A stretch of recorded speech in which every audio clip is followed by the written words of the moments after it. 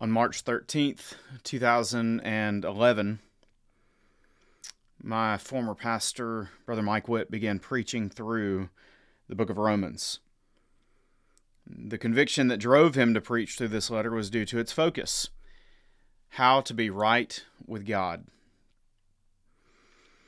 As Mike passed away just a few years later, I picked up where he left off in Romans chapter 8. And all total, we preached over 117 messages on the book of Romans. Why would you have that long of a study on a singular book? Well, that's because the book of Romans is not just another letter to a local church. Often called the Gospel according to Paul, the book of Romans was inspired by the Holy Spirit to be a theological treatise that gives us the most complete explanation of the gospel that we have in the biblical record. In fact, think about it this way, about why the book of Romans is worth your personal study. The book of Romans gives the structure to every Christian testimony.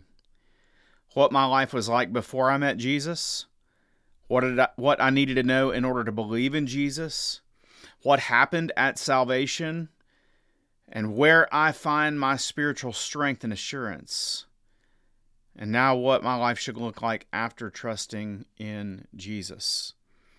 So today, our focus is that theological treatise, that book, that letter, that explanation of the gospel, and that justification of God's righteousness in dealing with our sin in Jesus. So without delay, let's dive into understanding the book of Romans and why Paul wrote it. Open up to Romans chapter 1. Romans chapter 1, and let's begin just right there with Paul's focus. The church in Rome was most likely started by Jewish Christians who were converted at Pentecost in Acts chapter 2. Upon being driven out of Jerusalem, they took the gospel back to Rome and established a Christian community there. And so Paul wrote the letter to the church in Rome around the end of his third missionary journey. He'd never been to the church in Rome, but had heard about its existence. And so we might wonder, as opposed to many of the other letters that Paul wrote, where he planted those churches and he had personal experiences with the Christians there in those churches, why would Paul write his most extensive explanation of the gospel to a church that he'd never been to? Well, I believe that Paul saw Rome as a crucial stepping stone to taking the gospel to the rest of the known world at the time, which was Spain. Now, we think of the world now, we look at a map and we think about the world as a much larger place than Paul did at the time. But Paul, as he was considering his own missionary task, he knew that modern-day Spain was the ends of the earth. And yet, he also knew, based on what we know about the book of Acts and how it was, and the story it tells about Paul's life, I think it's possible that Paul knew he was living as a marked man and that he might be arrested or die before he ever made it to Rome. And so Paul looks to write the letter to the church in Rome, or to the Romans, to give a thorough explanation of the gospel to benefit them as a church, but also to invite them to partner with him as he takes the gospel to the ends of the earth, and that if something happened to him, that they might finish the task. And so in Romans 1, verse 16, Paul gives what is considered to be the theme verse of the book of Romans. Romans 1, 16 and 17, this is the core of the gospel, and this is why he has devoted his life to preach it and preach it solely. He says, "For I am not ashamed of the gospel, for it is the power of God for the salvation of everyone who believes, to the Jew first, and also to the Greek.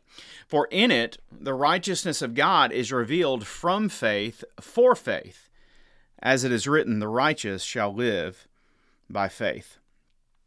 You see, the good news about Jesus is the key to unleashing the power of God upon the human condition.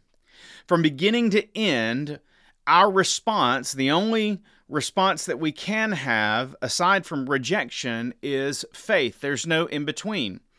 There's no faith plus works. There's no faith plus anything else. There's faith alone. And this is not just true for the moment of our conversion, but for the entirety of our life of salvation. At no point in your life are you called to live in your own strength, but rather in the power of God that is at work within you by faith. That's why Paul says that it is the power of God for the salvation of everyone who believes, and that it is revealed from faith for faith. It's faith to faith to faith to faith to faith. That's our only response at every step. Now, it would do us well to pay attention to this book because without protests, without boycotts, and without social media and megachurches, this gospel, which is the power of God, was taken by Paul and missionaries like him and the Roman church and churches like the Roman church, and they reached the known world at the time. And in this case, they reached the most historically significant city that has ever been known. The compelling love of God from the book of Romans drove the Christians there to take in abandoned babies, for instance, to restore dignity to slaves, and to die for what they believed in. The result of the gospel was not just individual transformation, but absolute cultural transformation. Just like Chuck Colson says, that those who embrace the gospel and the biblical worldview they don't just transform a culture, but they create a new culture. That's what happened in the book of in the book of Romans and in the city of Rome, which is why Paul refers to it as the power of God. And so in Romans, we see the God of righteousness. As we saw in verse 17, for in it the righteousness of God is revealed from faith for faith, as it is written, the righteous shall live by faith. So let's look at an overview. What is the gospel according to Paul? What's an overview of the book of Romans? Well, it breaks down quite nicely into 3 sections. Chapters 1 through 8 are the power of God described. Then chapters 9 through 11 are the power of God defended. Then chapters 12 through 16 are the power of God displayed. So 3 sections, 1 through 8, the power of God described, 9 through 11, the power of God defended, and 12 through 16, the power of God displayed. So let's give a brief overview of each one of those sections, because once again, if you want to understand the meat of the individual verses that make up the text, you have to understand this big picture. So what is the power of God described in Romans 1 through 8? Well, what did God have to do to make us righteous? That is, put us back in a right relationship with Him, or at least open the door so that we could be back into a right relationship with Him. Well, Romans 1 through 3 tells us that the first thing God had to do was to deal with our sinfulness and our brokenness. That is, the very presence of evil inside the human heart. Johnny Depp, the famous actor, he was commenting on his dark performance of a gangster in the drama Black Mass. And listen to what he said. He said, "I found the evil in myself a long time ago, and I've accepted it." I've accepted it. He says, we're old friends. And no doubt that's one of the reasons that Johnny Depp has found himself in the kind of trouble that he's been in throughout his career.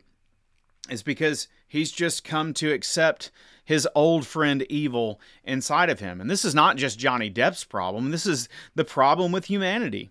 You see, in making peace with our wicked motivations and our evil actions, we become enemies of God. In fact, look at Romans chapter 1, verse 18. It says, "For the wrath of God is revealed from heaven against all ungodliness and unrighteousness of men, who by their unrighteousness suppress the truth."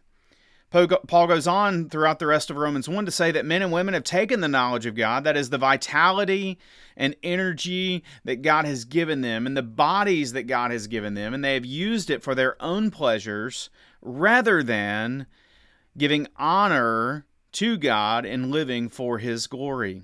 You see, that's what we were created to do, but sin has corrupted the design of human beings.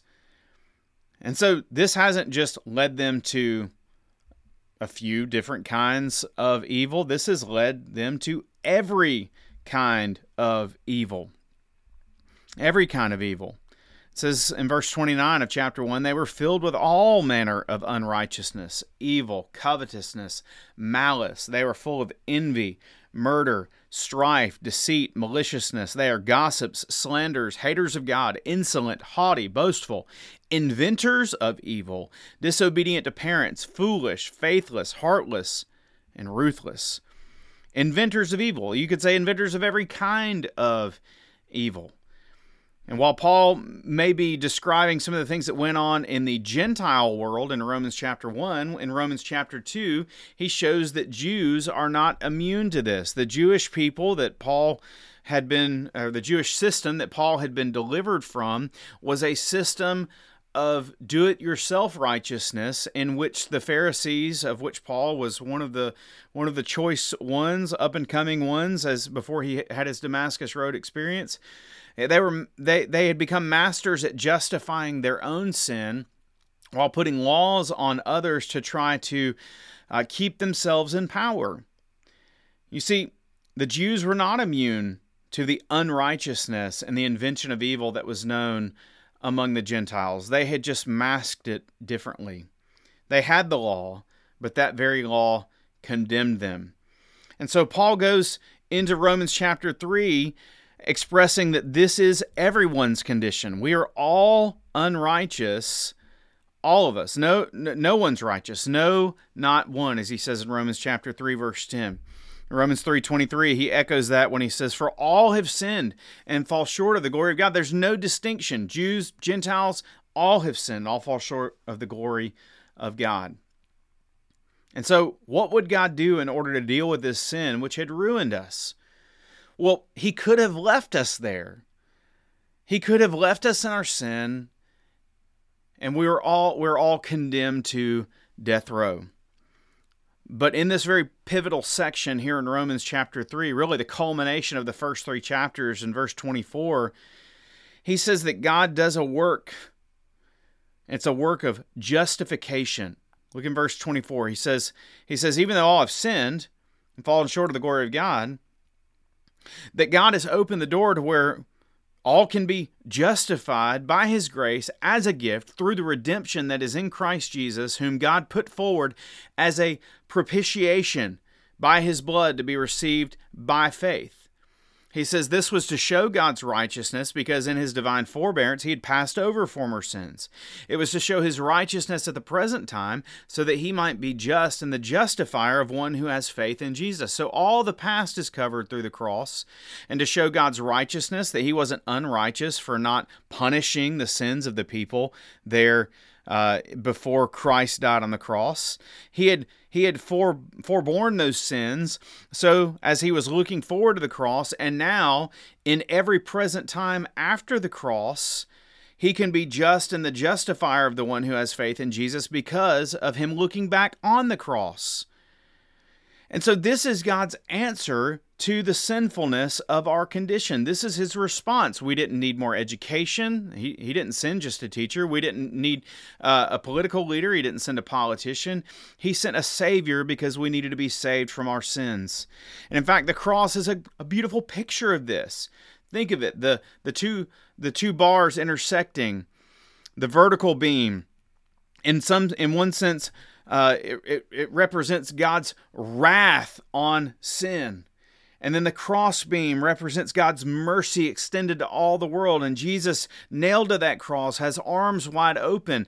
And in one sense, Jesus is opening the door once and for all. But entering in is not a matter of it just being an automatic part of life. No, in fact, in Romans chapter 4, Paul goes on to say that it is by faith, apart from works of the law, that we are justified. And that he actually proves that by going all the way back to Abraham, the father of the Jews, Abraham. In verse 3, it says Abraham believed God and it was counted to him as righteousness. He didn't work. He didn't endure. In fact, if you look at Abraham's life, he failed at many points.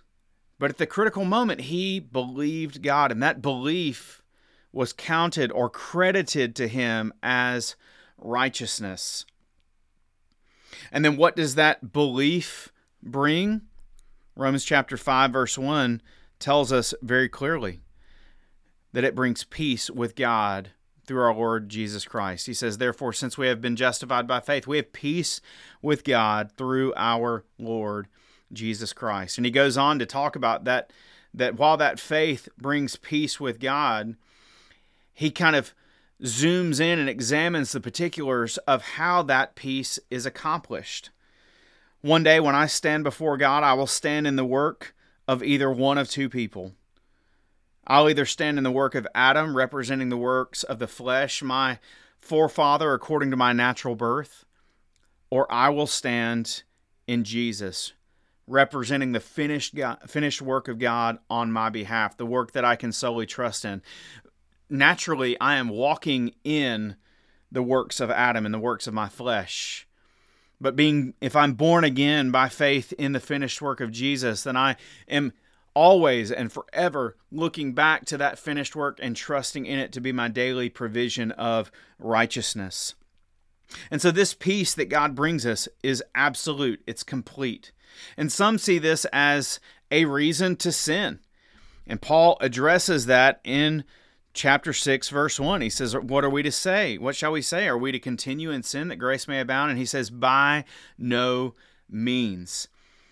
In actuality, this grace compels me to present my entire self to be used for God's purposes. And a verse to highlight is chapter 6, verse 13. Do not present your members to sin as instruments for unrighteousness, but present yourselves to God as those who have been brought from death to life, and your members to God as instruments of righteousness. So the response of faith generates a practical response of presenting our members, our hands, our feet, our tongues, our brains, our mouths, everything, presenting them to God as an instrument of righteousness. This is our ongoing response of faith. And this doesn't mean that we never struggle with sin. In fact, when you move to Romans chapter 7, Paul expresses in a very personal way, he makes himself very vulnerable by saying there's a war going on within us. This battle rages. But God has given us victory by declaring us righteous and justified and free from condemnation. And that brings us to the beginning of Romans chapter 8. That very famous verse, Romans chapter 8, verse 1, that beholding all that God has done in the first 7 chapters, he declares that there is therefore now no condemnation for those who are in Christ Jesus. And from there, Paul begins to exult in how the Spirit works in sanctifying us and one day glorifying us. That's why many have called this the greatest chapter in all the Bible, the Mount Everest of the Bible. It begins with no condemnation and it ends with no separation. You see, the result of Christ's work and our faith in it is that the Spirit now takes up residence inside of us to implement the righteousness of Christ in our sanctification. He sanctifies us. He makes us holy. And this is our assurance of victory, which is our unity with Him. And this is not just some distant unity where we call Him King. No, the Spirit enables us to say, Abba, Father. And He is our fountain of hope, the one who implements the fullness of the benefits of our salvation in our lives from past to present to future. And so having climbed out of the depths of our sinfulness, Paul now stands upon the mountaintop of God's power and work to declare that because of the work of Christ, nothing, absolutely nothing, can separate us from Christ. Rather, all the worst of this life, all that evil can bring about in our life is to accomplish the purposes of God.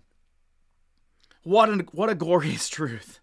What a glorious truth in the face of a world where Jesus Himself promised that we would have tribulation. All that tribulation can do is to make us look more like Jesus, which is the ultimate destiny of those who have trusted in Jesus. And so Paul says in Romans 8:38, coming to the end of these glorious verses, he says, "For I am sure that neither death nor life, nor angels, nor rulers, nor things present, nor things to come, nor powers, nor height, nor depth, nor anything else in all creation will be able to separate us from the love of God that is in Christ Jesus. And so we began separated from God. But God opened the door through the finished work of Jesus. We put our faith in that. We live by faith in Him. And the Spirit is at work sanctifying us, and we will never fall out of His grip. This is the power of the promises of God. However, as much as we want to close the book there, for some reason, Paul, in chapters 9 through 11, begins to talk about Israel. Why would he talk about Israel after he has just climbed up Mount Everest? Well, if God's power cannot fulfill His promises to Israel because they rejected the Messiah, how can we be sure that the gospel is the power of God for us? How can we be sure that there is no condemnation if Israel stands condemned? How can we be sure that we'll never fall out of God's grace if the power of God was not enough to sustain Israel? He begins in verse 1 of chapter 9 by talking about how he has, in verse 2, great sorrow and unceasing anguish in his heart because of the sake, verse 3 says, of his brothers, his kinsmen according to the flesh. In these chapters, Paul explains why the Jews missed the promises of God. It's because they tried to reach God in their own works rather than by faith. But God is not finished with them. In fact, as he goes throughout Romans 10 and 11, he talks about that one day God will do such a work in them that all Israel will be saved. You find that declaration at the end of Romans chapter 11. Now, there's many different opinions about what this is going to look like and who this involves and how it's going to happen. But one way or another, Paul sees it as a fulfillment of God's covenant promises to Israel. God didn't forsake His promises to Israel. It's not like God's power is not sufficient. No, this justification for God's power is why Paul wrote Romans 9 through 11. And Paul sees his argument as supremely convincing, which is why he ends Romans 11 with this great doxology. Verse 33, "Oh, the depth of the riches and wisdom and knowledge of God, how unsearchable are His judgments and how inscrutable His ways. For who has known the mind of the Lord, or who has been His counselor, who has given a gift to Him that He might be repaid? For from Him and through Him and to Him are all things. To Him be the glory forever. Amen." And once again, we want to close the book there. But Paul has one more section for us. The gospel has been described in chapters 1 through 8, defended in chapters 9 through 11, and now the gospel is put on display in the individuals who have put their trust in Him in chapters 12 through 16. So because God's power has been unleashed through Jesus Christ and His work on the cross and through the Spirit and His work within us, because God's power will one day complete its work in us in eternity, because God has given us life both here and into eternity, Paul tells us that we are meant to live each day in view of the mercies of God. The mercies of God, the gospel, needs to be at the forefront of our minds. And so as we fix our eyes on the truths of God's Word and His promises, He makes us into a people marked by love. Love for the broken culture around us. Love for our governing authorities, no matter how wicked they might be. Love for the church. Love for God's plan, which is being fulfilled through our ministry. The work of sanctification that Paul rejoiced in Romans chapter 8 is not just a work of being made holy, but it's a work of being made into His instruments. As we present ourselves, remember Romans chapter 6, as we present our members as instruments of righteousness, then the Holy Spirit leads us on a daily basis to flesh out the gospel, to be in consistent community with the local church, and to be on mission with our brothers and sisters in Christ, with the Spirit, proclaiming the gospel of Jesus Christ, which is the power of God that will continue to save people from every tribe and tongue and nation and every age until Jesus returns. This is the mission of the church. This is the purpose of our individual ministries. This is the usefulness of our spiritual gifts. This is the advancement of the kingdom, the unstoppable kingdom that is fueled by the power of God through the finished work of Christ, by the Spirit of God, applying the Word of God in the people of God, making them a lighthouse to the nations.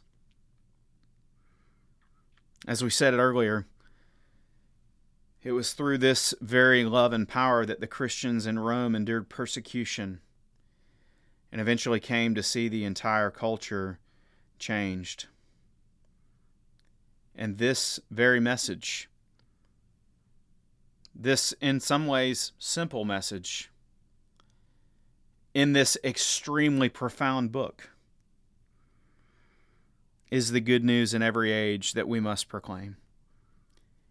We cannot lose faith in the gospel, for it is the power of God for the salvation of everyone who believes. In every generation, there are some who say, but we need more. It's too simple. The culture's changed. We need to adjust the message of the gospel. Friend, we may need to contextualize the message of the gospel, but the truths of the gospel must remain the same, for they are the power of God. And never let us forget that God has chosen what is foolish in this world to shame the wise, and what is weak in this world to shame the strong. It is not by our might or eloquence or political power or church building size or anything else that the gospel goes forth, but it is by the Holy Spirit empowering the church.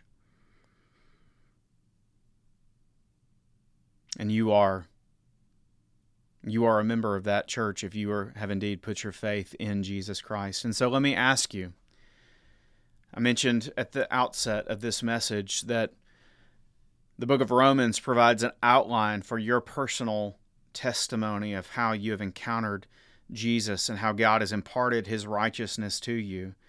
And so I want to ask you, have you ever written down your testimony of how you experienced God's grace? What did God save you from? How did he unleash his power in your life?